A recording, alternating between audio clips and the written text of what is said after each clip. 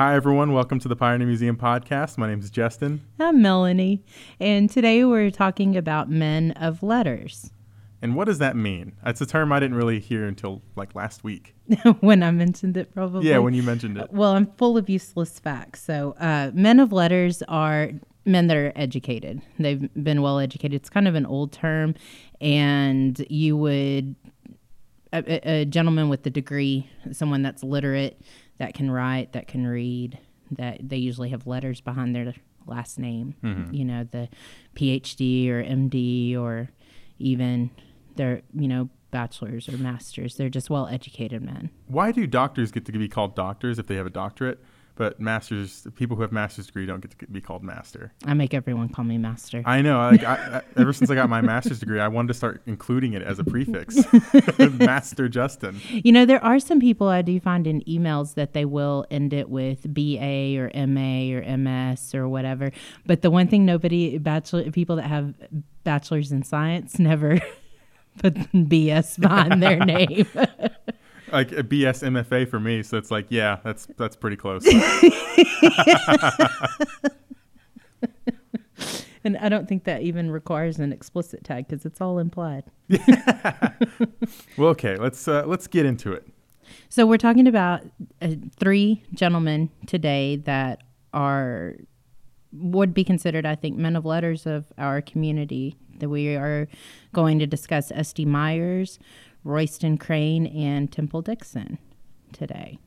So, and we actually, a little play on words, I think we kind of like to do that. Even with our last episode, we talked about colors and royalty, and we even got into some segregation talk too. And I thought that was kind of neat that we were, talking about colors. But so today we are discussing men of letters, but we are introducing them to you guys through some of the letters that they've written, some of their correspondence. We're lucky to have some pretty valuable correspondence between these gentlemen, and one that will cover S.D. Myers and Royston Crane since they were contemporaries. Temple, I guess, is the young one of the bunch of these men. So who do you want to start with, Justin? I guess let's start with S.D. Myers. Okay. So a little bit about S.D. Myers. He was born on November 22nd of 1871. He moved to Sweetwater, Texas when he was 26 in 1897. He purchased the saddle and harness shop or business of, what does J.K. Polk stand for? I couldn't find it. Is it James? I think it is James, but that is the president too, James Polk. Oh. So that may be why we're thinking of it. Probably. But I don't think I've actually seen anything in any of the references that we have. So if anyone out there knows the correct name, you could let us know. Contact us through our website. Well, he purchased this business for $2,341.67. Can you imagine? Well, they say, this is something I learned on Twitter not too long ago, or something that was going around, that a lot of entrepreneurs, they start their businesses for $5,000 or less, even today. And I think that's interesting because, if you think about it, a little over $2,000 in the late 1800s, early 1900s is a lot of money. Mm-hmm. Actually, the Raglan building that our museum is housed in, the Raglan House, was purchased in the 1940s for $5,000. And it's like $1 million property. Yeah, it's crazy. Yeah, so even $2,300 then was kind of a lot of money. It's a lot of money, but it's still like, it's a whole building. It's the building, it's the business, it's the saddles, the equipment. He purchased all the equipment as well. And that equipment's always been expensive. Saddle making, leather tooling equipment, I think that's always been. It's an artisan equipment. It's not factory equipment, and so I think. After that, he was elected mayor of Sweetwater in 1908. He was 37 at the time. There was approximately 7,500 residents. He helped to bring in the Santa Fe Railroad. Do you know a little bit more about the Santa Fe Railroad than I do? I don't think so. Honestly, I don't. I've been researching the Santa Fe Railroad a little bit at this point, but I do know that S.D. Myers and Thomas Trammell were actually Judge Crane and Judge Raglan as well were all instrumental in bringing the railroads into Sweetwater and making those connections and making sure that we were a really thriving community. Sweetwater is the dead center of the United States. Yeah, and we're really a railroad town. It's like we don't even our streets aren't north to south; they're aligned with the railroad. Our streets, that's right, they do. And actually, from what I've read, S.D. Myers was also instrumental in getting the Lamar Street underpass. It wasn't done until decades after he left Sweetwater, but he was the one that proposed that we have an underpass to bypass the railroads so the railroads could go through town and people wouldn't be restricted and travel back and forth to this from main part of town to the south side of town. Yeah, because it's a lot of trouble when if you don't go through that underpass and you get caught at that railroad, you're going to be there for a while. Yeah. And it cuts off the whole half of the town. It's literally the other side of the tracks. So in World War I, he made 5,000 McClellan saddles for the U.S. cavalry. And we have some... what are those decrees or something where they were thanking him for his service? For his service, and S.D. Myers was so fascinating. Yeah.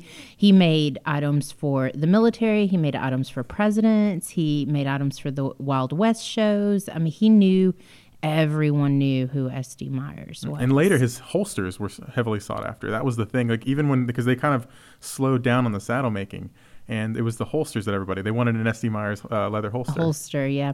And we actually have a pretty good collection of his stuff here. I think the Henderson, it is the Henderson family, but it's the Newman family. They had such close ties to him because he made a lot of the saddles for their racetrack when it was in town, that they have a lot of his original artifacts from that time period, and they have some nicer pieces than we do. So it'd be really interesting to... Well, that's the thing about him. He's like, a lot of times people with their S.D. Myers saddles, they're going to hold on to them. Yeah, I think we get the ones that they're not like beat up or anything, but they were definitely probably found in a garage somewhere. Or a barn or someone. Yeah, I think so. Or by a family that they don't ride or they don't, for whatever reason, or they wanted them to be donated in memory of their family member. We do have some nice ones. We have some really nice ones. Yeah. And S.D. Myers is just such a good craftsman. And we actually have saddles from other saddle companies, and some that are more rare than S.D. Myers saddles. S.D. Myers saddles are very rare because he only made saddles for a limited time in Sweetwater.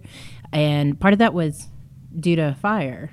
It burned all of the square down in a lot of the businesses. It burned the courthouse down. Yeah, that fire was in 1919, and it's like they say that's the reason that he left, but there's also claims that it was probably a little bit to do with him divorcing his wife.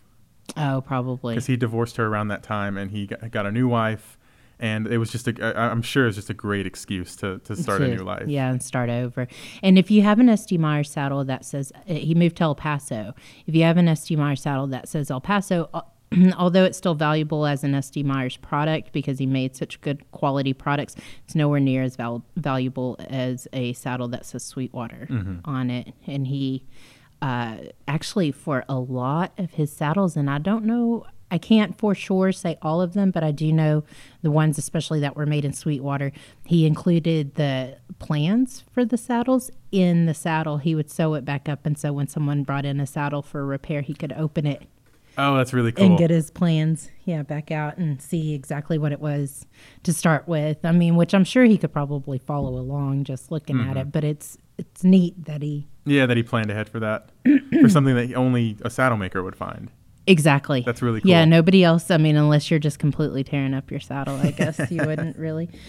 So do you want to read one of these letters, Justin? We have a letter from S.D. Myers to Judge Crane, and one of the things that I was so excited about for this podcast is getting to read these letters and see the art of letter writing.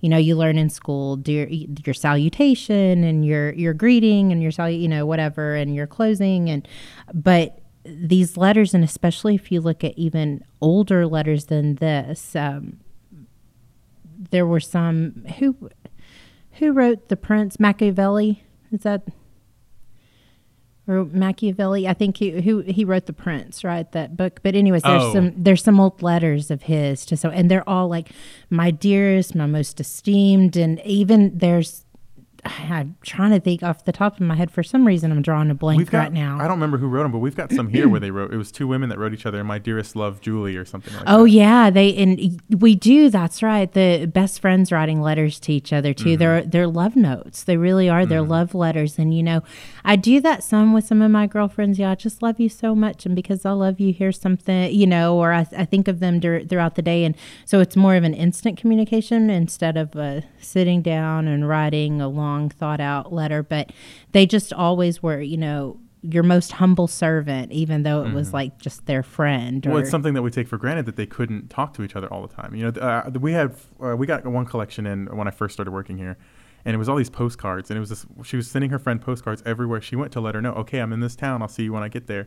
Things like that. And it was just they would start out, "My dearest love," or something like that, and they'd say, "I'm at the train station." Right. Yeah. But that's they couldn't communicate as quickly as we could. No, and I guess the quickest you could communicate are telegrams, which we have some, and especially a lot of those in our military display, the telegrams. But I can imagine how stressful that must have been to have to wait so long to hear back from your person, and that's the most instantaneous way, but then that still has to be delivered once that telegram, or it has to be picked up or replied to. And sorry, I hit the table. I could probably cut some of those out. But okay, so let's get started on this first letter. Speaking of there's a lot of self-deprecation too, I think, in some of these letters, just like letting the other person know you're putting them above you while you're taking the time to write this letter to them. I like that. So I'll read a little bit, and I think I might let you read some. You know what? Actually, I think you should read it, Justin, because it's a man's voice. Okay, I'll probably big time stutter. I was stuttering in my head reading this the other day. So. Well, if Justin can't pull it off, I'll do it. Just kidding. Oh, it's shiny. It is. Look at all these complaints I'm lodging, so I don't have to do it. Okay. I'm just reading the first paragraph of the letter to give you an idea of how S.D. Myers spoke. This letter is dated May 2nd, 1933.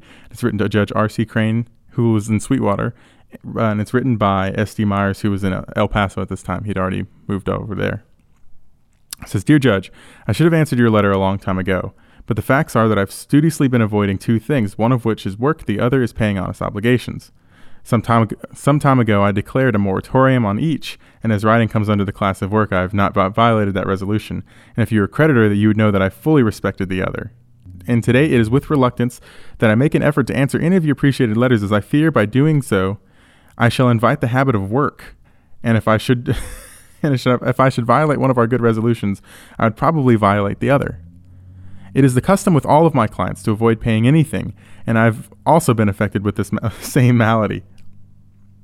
And it seems to be nationwide, and this has been done so by necessity and not by choice.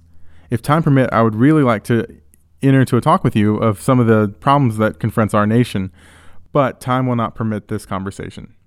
Yeah, so it was just written in 1936. We have to remember that in 1919, S.D. Myers was already gone. And he actually didn't sell his saddle shop until 1937. He still owned it. I think at one point, did he lease it out to another company for a little bit? Or was that in 1937 did they buy it? Because there was the Sweetwater Saddle Company that existed for a year. Yeah, there was, and we actually have a saddle from them, the Sweetwater Saddle Company. We have one saddle, and those are extremely rare because there was only one year. But I don't think so, because he kept the name with him, and he kept it in El Paso. And then I do know that the last gentleman that owned the name, he bought the S.D. Myers name.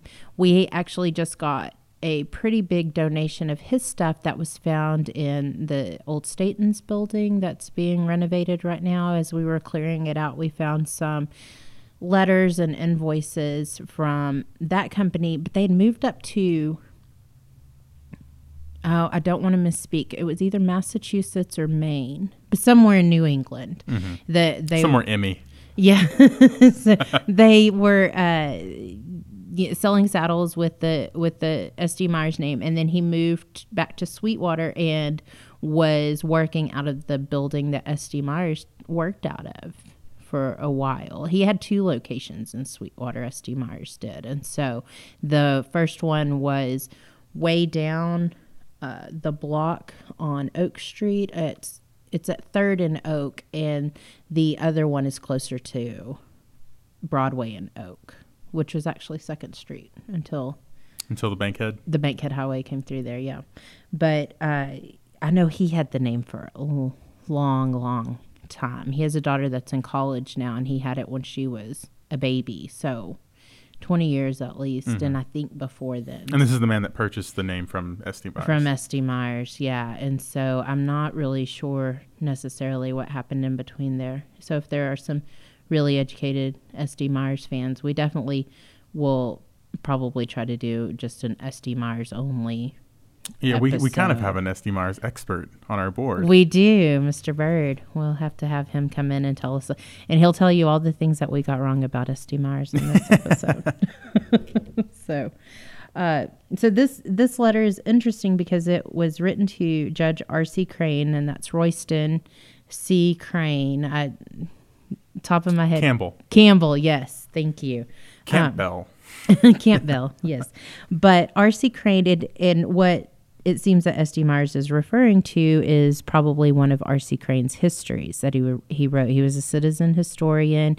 He kept very detailed records of Sweetwater's history that we unfortunately do not have. Most of his private papers are in Abilene and in Lubbock. They're at, I believe, McMurray and Tech, and I think Baylor has some of his papers. But he didn't live in Sweetwater for his entire life. He moved on to Abilene and did things there. He just always kept a really good history of Sweetwater while he was here.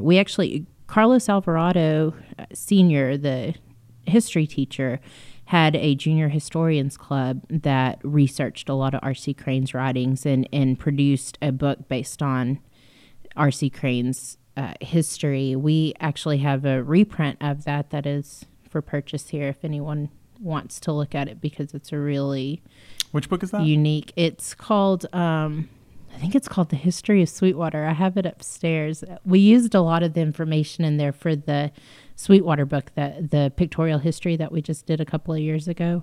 And you had to ask me when I don't have it in front. I just finished my last final this morning. And so my brain is cooked. Like, I'm done with my semester and I have to still I think I dumped all the information in my head this morning. And so I'm having trouble retrieving the ones that were actually necessary. So if you want to hire Melanie, know that she's going to forget everything. Everything. At least if I've just finished finals. Give me a week and I'll be back on top of things. So. But R.C. Crane graduated from Baylor in 1884. He was born in 1864. So he graduated from college at 20. But of course, his father was a president of Baylor, so no, I'm just kidding. He didn't really graduate. I'm kidding. And I believe Crane, Texas is named after R.C. Crane's father, William Carey Crane. And let's see, R.C., go ahead. No, I was going to say, isn't that crazy? Because he lived in a time when there were new towns forming. So it's just easy to say, hey, you want to name your town after me? Well, and I think he did a lot to building up Texas, too. And R.C. did a lot to building up Sweetwater. And so we have a Crane Street named after him. And he was law partners with Judge Ragland. He was a district judge, too, I believe. And we have his desk from his judge's chambers. And he was the county attorney in Roby as well. Mm-hmm. He did a lot for Fisher, Nolan, Taylor County, and it says he served 2 terms as mayor. I didn't know that. R.C. Crane also formed the West Texas Historical Association in 1924, and he served as its president for 24 years. He's the longest serving president of that organization, or I guess that association. And we are lucky enough to have the current president coming to visit us on May the 3rd. So that's cool. They're going to help us. We are trying to reestablish the Nolan County Historic Commission, and they're going to help guide us through that process and help us with resources. And then the Pioneer Museum and the Texas Tech Special Collections Library that houses a large portion of R.C. Crane's papers are forming a sharing partnership, because we actually have some photos and documents that nobody else has. Oh, well, that's around cool. R.C. Crane. Yeah, so they're really excited. And I talked to Ty Kreidler. He's the head of that department, I believe, and he was excited and was going to bring an assistant and started telling people around Special Collections what he was doing. And now everyone's coming, like all the department heads Oh, that's really neat. from their system are coming. So we're really excited to meet them and have their input and do some good work with them and get some good archiving work. And since we have our installed research room upstairs, I still want to say newly just because we've not finished it yet, but the room itself has actually been installed now for 2 years. It's just an enormous undertaking, and so they are going to guide us and help us organize it really quickly. And we do have a lovely volunteer that helps us with that on the weekends, but you need 20 people working on it. Yeah, we have innumerable papers and books, and it's just there's so many to go through that it's just daunting to look at it. Like when you go through one scrapbook and there's like, oh man, so many different things just in the one little book. In one little bit, I know. And we try to organize it, okay, let's put all the scrapbooks here, let's put all of this here, and all the newspapers here, and all of the yearbooks here. And then you start looking, you're like, oh, well, we have to subdivide and and subdivide, and we need our library staff to come over and spend a whole week with us. So if you're hearing that, please. Please come help us. It's the only thing we've ever needed. That and all the other things we really need. There's tons of them. So. Oh, and did you want to talk about Wash Tubbs and Easy? Yes, the comic strips. Mm-hmm. Royston Crane, R.C. Crane, Judge R.C. Crane's son is also R.C. Crane, but he's junior, and he was a comic strip artist. He did the Wash and Tubbs and Easy and the Buzz Sawyer comic strips. We have samples of those here in our museum. But one thing that he did that was really neat and unique to Sweetwater and Nolan County is that he built a Fifinella. What would you say that thing is called? Oh, it's not a plaque. It's not a. No, it's hard to explain. It's kind of like a. It's a piece of art. Yeah, it's solid wood, and it's cut in her shape, and it's painted just like her. It looks like if you look at it now, it's pristine. It looks great. It's amazing, and it was the Fifinella that was designed by Disney Company. Mm-hmm. Is that right? Now Walt Disney and Jacqueline Cochran were. Supposedly they're pretty good buddies. Yeah. And then, but his company, he didn't design it personally. Is that? I think so. The director of the Wasp Museum, I was talking to him about it, and he said that he had just recently learned that it wasn't Walt Disney himself, that he had kind of relegated it off to like a small crew of people, and they designed Fifinella for the Wasps. Okay. Or but wasp. Still, yes, it's never wasps. Yeah, don't pluralize it. It's a wasp. It's already pluralized in it. So that's the Women Air Force Service pilots. It's like ATM machine. It's already taken care of. It's already taken care of. Yeah. I guess you have to call it an AT machine. And then you're good. I know, and they're going to call you a pedant. I don't know what that means. If something is pedantic, it's worrying about little details. Okay. Like if you're calling someone, so a pedant is somebody who's very pedantic. So they're kind of a jerk. Yeah, like worried about the little details of things, and like, well, listen, like you didn't pause in that letter where there was a comma. It's like you should go back and read it again. We would never get through a podcast if we were pedantic. I know. Well, I've got my toilet paper of the day, word of the day. Would you even know they have that word of the day toilet paper? No. Apparently. I don't know. I don't have any, but I think that they make word of the day toilet paper, and it's supposed to help you. This is probably a little too crass, but I would feel like I would waste like 10 words. I think they leave blank spaces. Okay, good. We need quite a few. I guess we could just get a calendar. Or have an app. I think there's an app that sends you notifications. Yeah, don't put it on the toilet paper. I may not see it. So anyway, so you should come by and check out our Fifinella. Mm-hmm. We I think mentioned last time that we made a rather large loan/donation. Yeah, loan soon to be, or soon, I guess in the grand scale of things, to be donation. To the Wasp Museum, mm-hmm. But there are a couple of items that we did keep because the Wasp history is important to Nolan County, and there are some things. So the cutout, the piece of art made by Royston Crane Jr., is here, and we have some quilt that was made by several wasps. And we were the pseudo wasp museum, right? Like, or we were the original proto wasp museum. Yeah, we were not pseudo. Not pseudo, yeah. We were the original home of the wasp collection, but when they opened up their own museum, we thought it fitting that all of the collection be in one place. So we have loaned our part of that collection to them, and they're actually going to start a big digitization project to digitize a lot of that stuff that we loaned over there, and so we are going to get that back in digital form. Yeah, that's really neat. Yeah, so we can still use it for our displays and our exhibits and our website, and help share and help bring awareness to the WASP so they don't have to do everything by themselves. And we'll be listed as contributors on the Texas or Portal to Texas History on there, right? Yes, I believe. Speaking of which, if you try and Google R.C. Crane, Google Royston Crane. Or Royston Campbell Crane. If you type in R.C. Crane, you're going to get a bunch of toys. Yeah, or the big machines, the big real machines. Yeah. Yeah. No, Royston, it's Royston C. Crane. Or if you put Royston Crane, Texas, he'll come up pretty quickly. But you'll find access to his records. They're all open access records at this moment at Texas Tech, at UT, at Baylor. Well, UT host their records, but I believe they're actually Tech's records. Yeah, we got a lot of our research from Tech for this. So. Yeah, we really like what Tech is doing with their I can't see. It's a hard word. Digitization of stuff. I don't know. We're gonna get an email that's the wrong word. I know. I was gonna say it's probably like digitize or I don't know, digitalize. Can we say?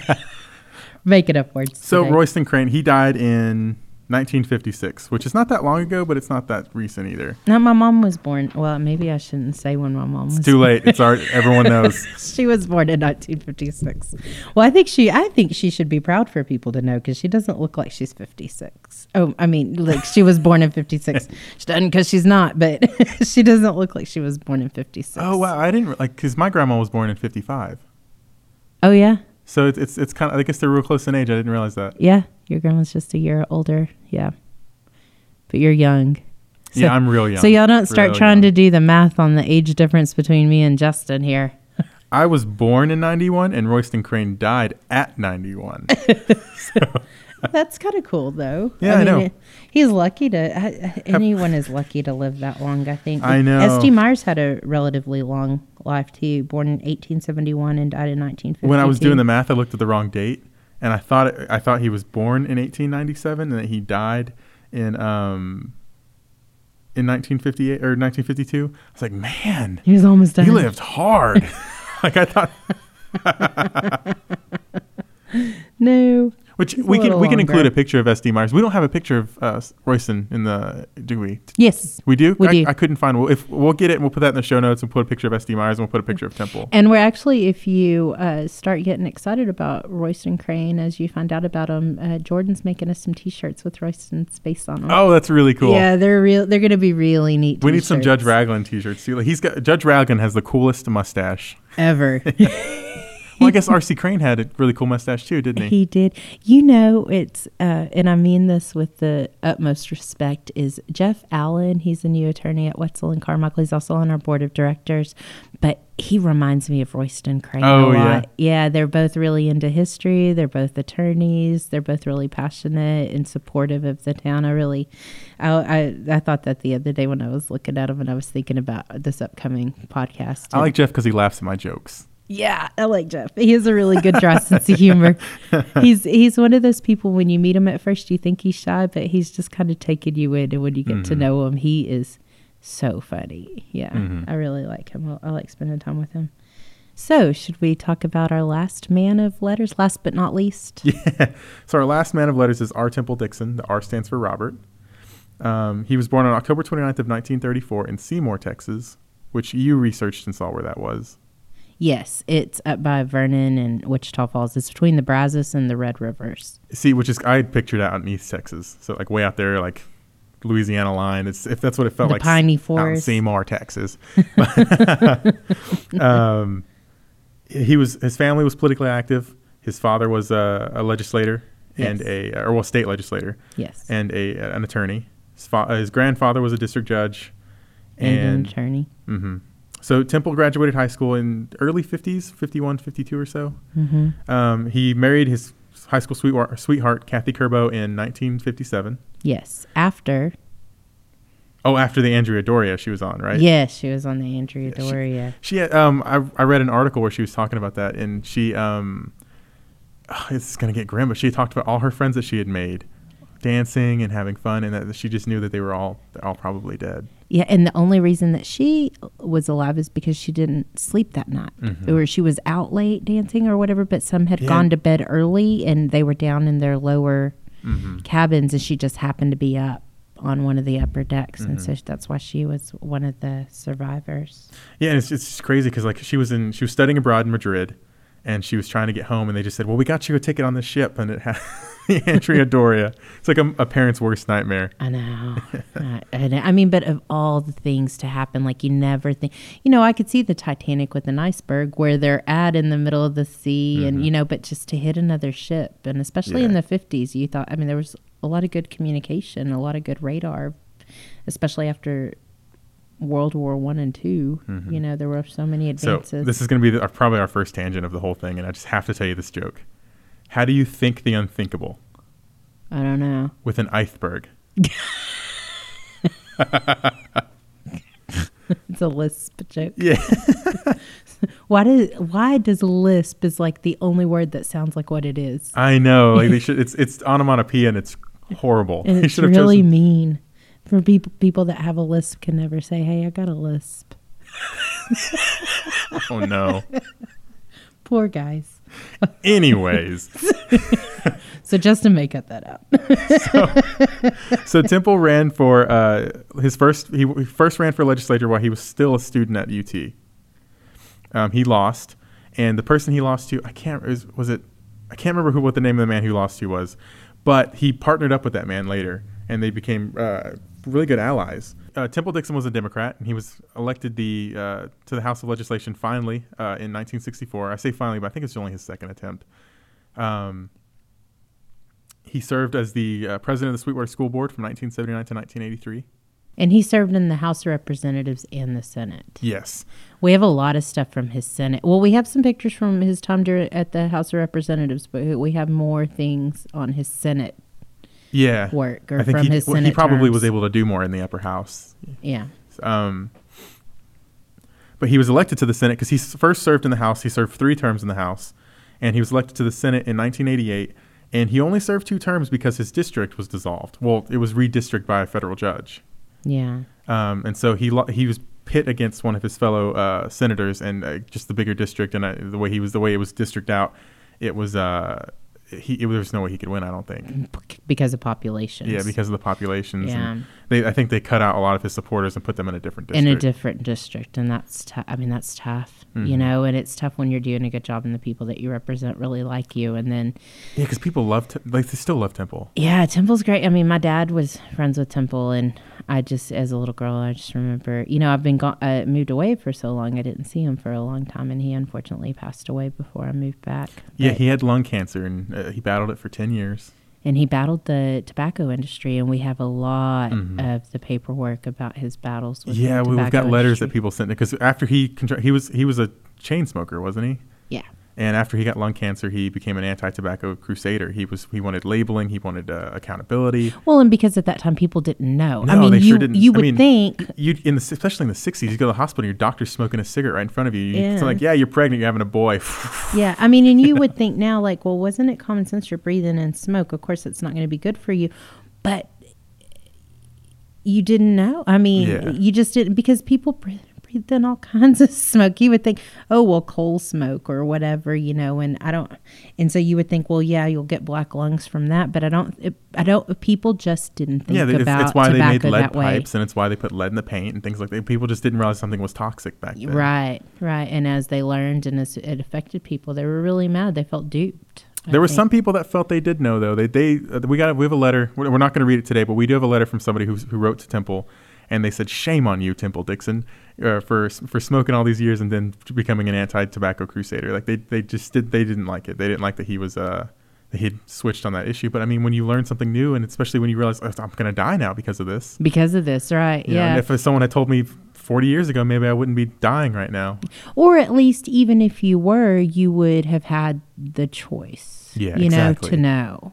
Whether, but instead, you just thought it was perfectly perfectly harmless, and it's. I mean, people smoked on airplanes. I remember being on an airplane when I was like 13, and people were smoking, and I don't remember it ever bothering me, you know, or being in a restaurant and having people smoke in the smoking section. Like, what a crock is that? Mm-hmm. That, you know, you have a smoking section. There's all open walls. There's no way to really keep it smoking versus non-smoking, and it never bothered me. But now, you know, I took my kid to a restaurant over in Buffalo Gap, as a matter of fact, and we walked in and people were smoking in the restaurant. I was like, oh, we're going somewhere else. Like, I just can't. Well, when you get used to not smelling it, it sticks out. You're like, oh, can't really. It's like, you know, because like my mom smokes, and I'm like, I'm used to it. But when you're eating dinner, it's like it's a different thing. You're like, I don't want to smell it in a movie theater either. Yeah, I don't want to smell it in a closed and camped place. Like, I feel like it should be smoking outside where the trees can filter, and hopefully you have a yard of trees that'll filter out your oh, I'm sorry, guys. I just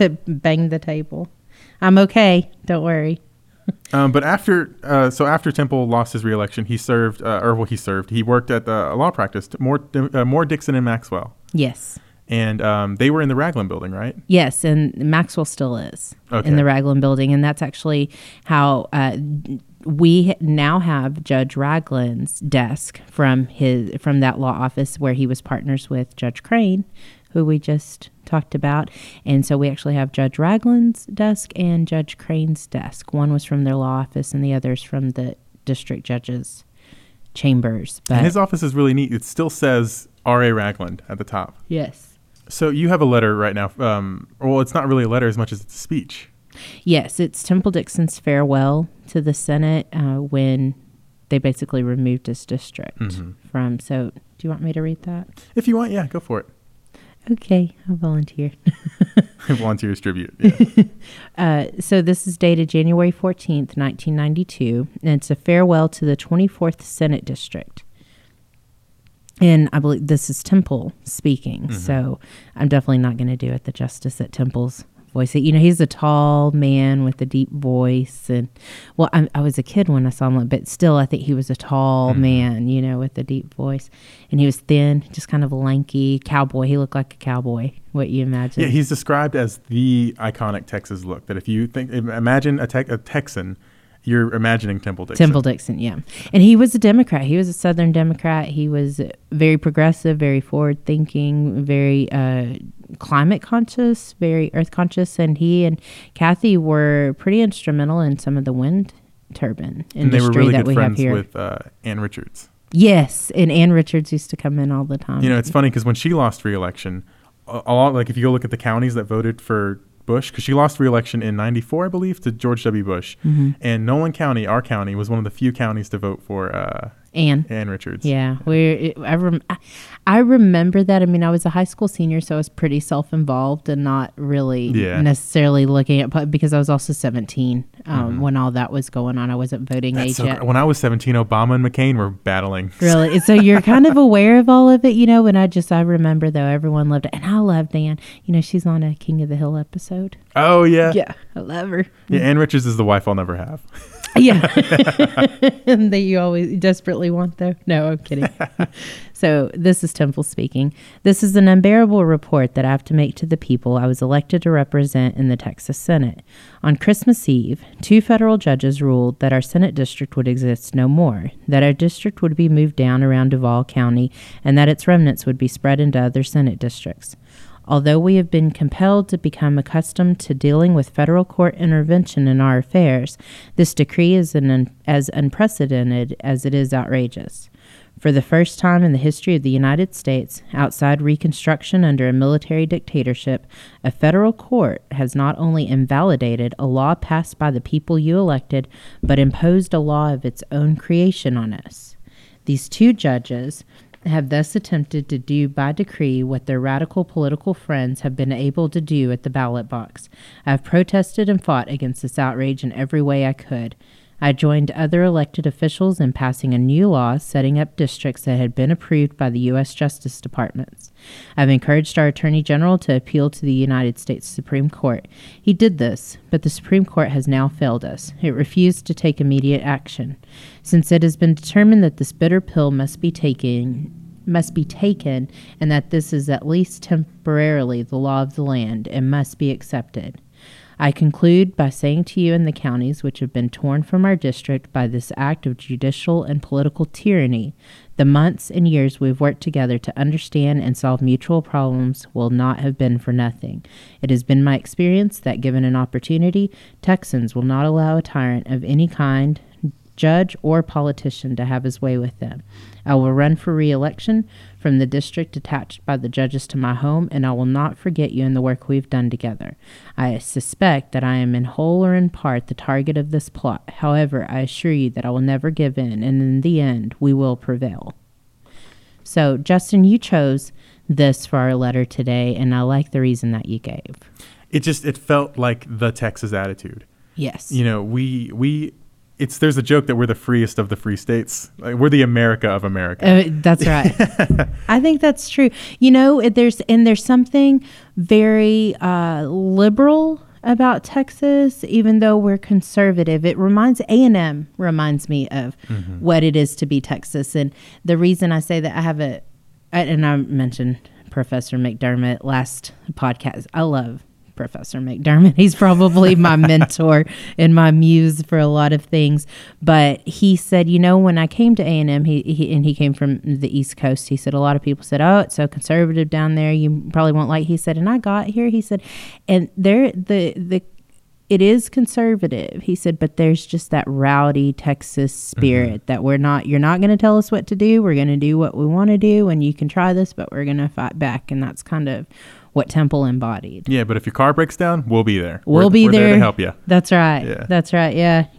And if you get lung cancer, he'll fight for you because you got it uninformed. And if you know what I really like, and I wish we knew what exactly it was from, but there's some notes from one of Temple's opponents that were made on a document we have in our Temple Dixon room, where I don't know what Temple was saying, but man, that guy was mad. Yeah. And writing his rebuttals to Temple. But Temple was fiery, and I can only imagine him giving the speech how I like how he says we won't, what does he say? We won't bow down to tyranny. How does he say it? We have a long history of not letting tyranny stand. Yeah. Yeah. The months, years, let's see. Oh, Texans will not allow a tyrant of any kind to have his way with them. And I think that's true. Yeah. So. Yeah, as a Texan, I always feel safe. You do. I mean, even with, and it was goofy a little bit, what was the military exercise? Jade Helm 15. The Jade Helm 15 thing, right? And it's goofy, and a lot of people made fun of our government. I did. I made fun of it. Yeah. I thought it was hilarious that Texas was worried about it. But there's the but. There's the but is that, yeah, maybe it was goofy for them to get involved, and maybe there was nothing going on, but our governor was looking out for our best interests, and better to be safe than sorry. Even if it was all hypey, and even if he was pandering, as some people said, I still knew, like, they're not going to let something like that happen, even if it's a mild thing. Yeah, send out the Texas National or the Texas State Guard. Let them watch it. Who cares? I didn't care. Yeah, no, yeah, and just the fact that Texas still views it. I know people joke with us and say, yeah, Texas was once its own country, and they still think they are. But we kind of are. The sovereign republic of Texas.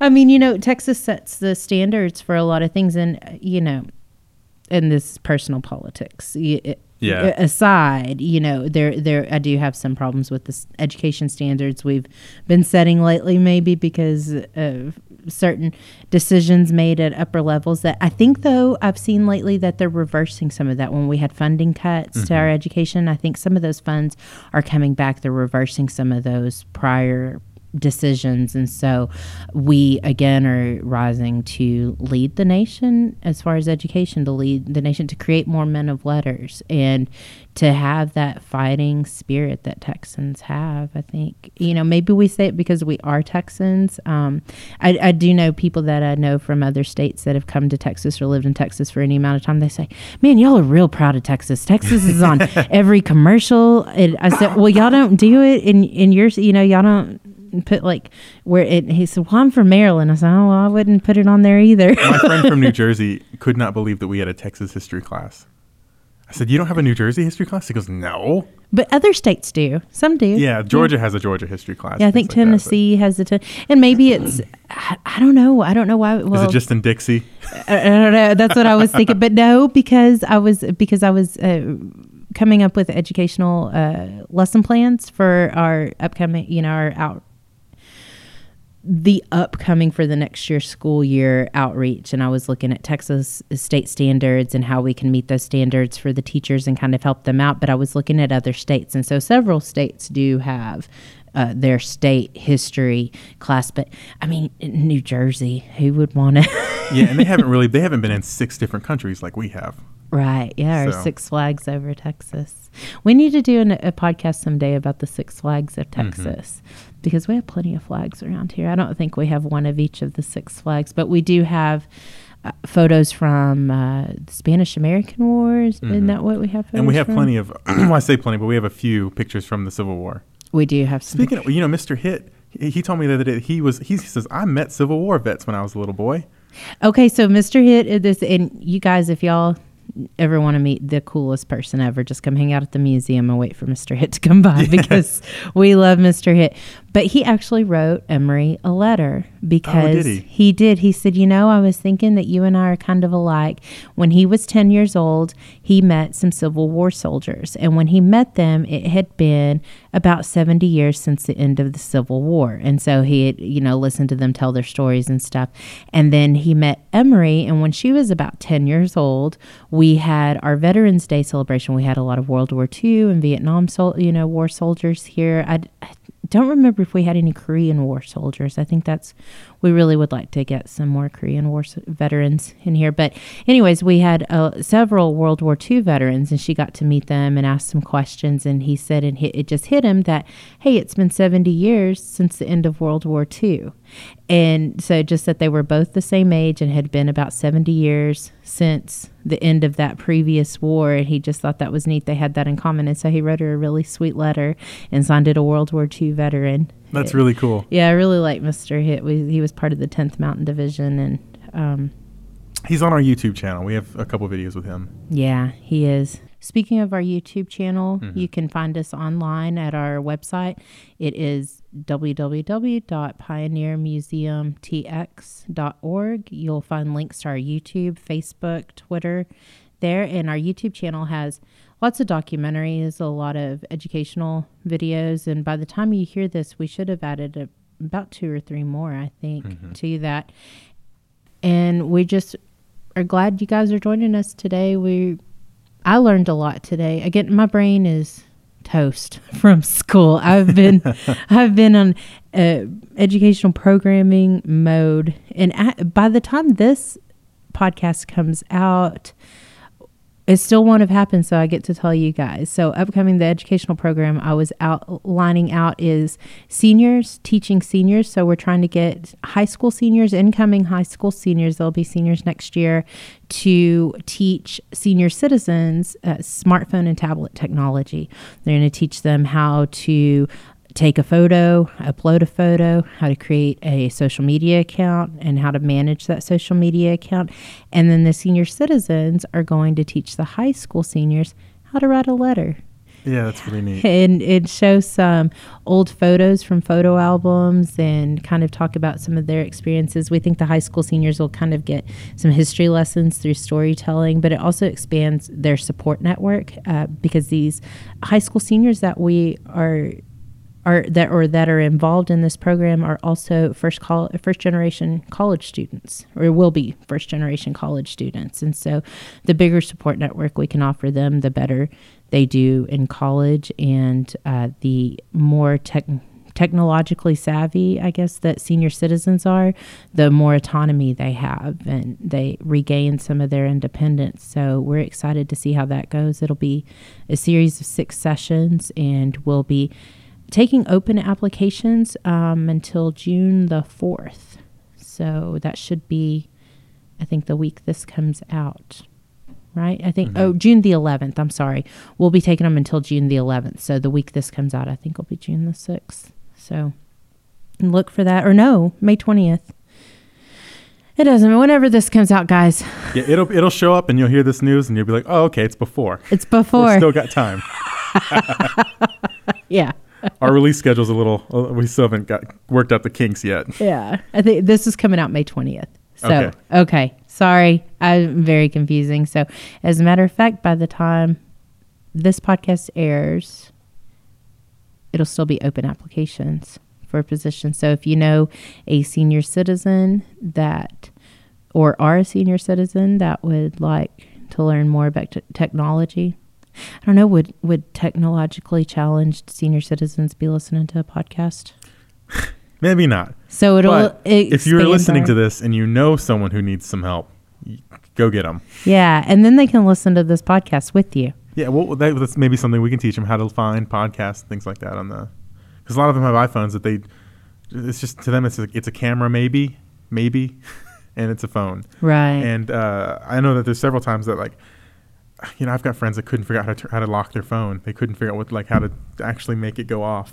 And they're probably pretty proficient with other technology. So imagine how hard it is for someone that's never really used it before. And one of the reasons I really wanted to do this too is I had an elderly friend. She actually just passed away last year, but she was 92, and she went out and got her an iPhone because she said, I just felt out of touch with my family. She didn't get pictures sent to her in the mail because everyone was sending them through text. They were posting them their Facebook, and she said, I just wanted to see them again. I just wanted to talk to them. And as soon as she got a smartphone, all of her grandchildren were texting her all the time. They love doing it. They do. And so she had some problems, and we had to go over it several times with her, but she picked it up, and she just felt more connected. She didn't feel so alone, and so it's important. We really want to do that. So let's look forward to that coming up, and we'll talk to y'all next week. Bye, everybody.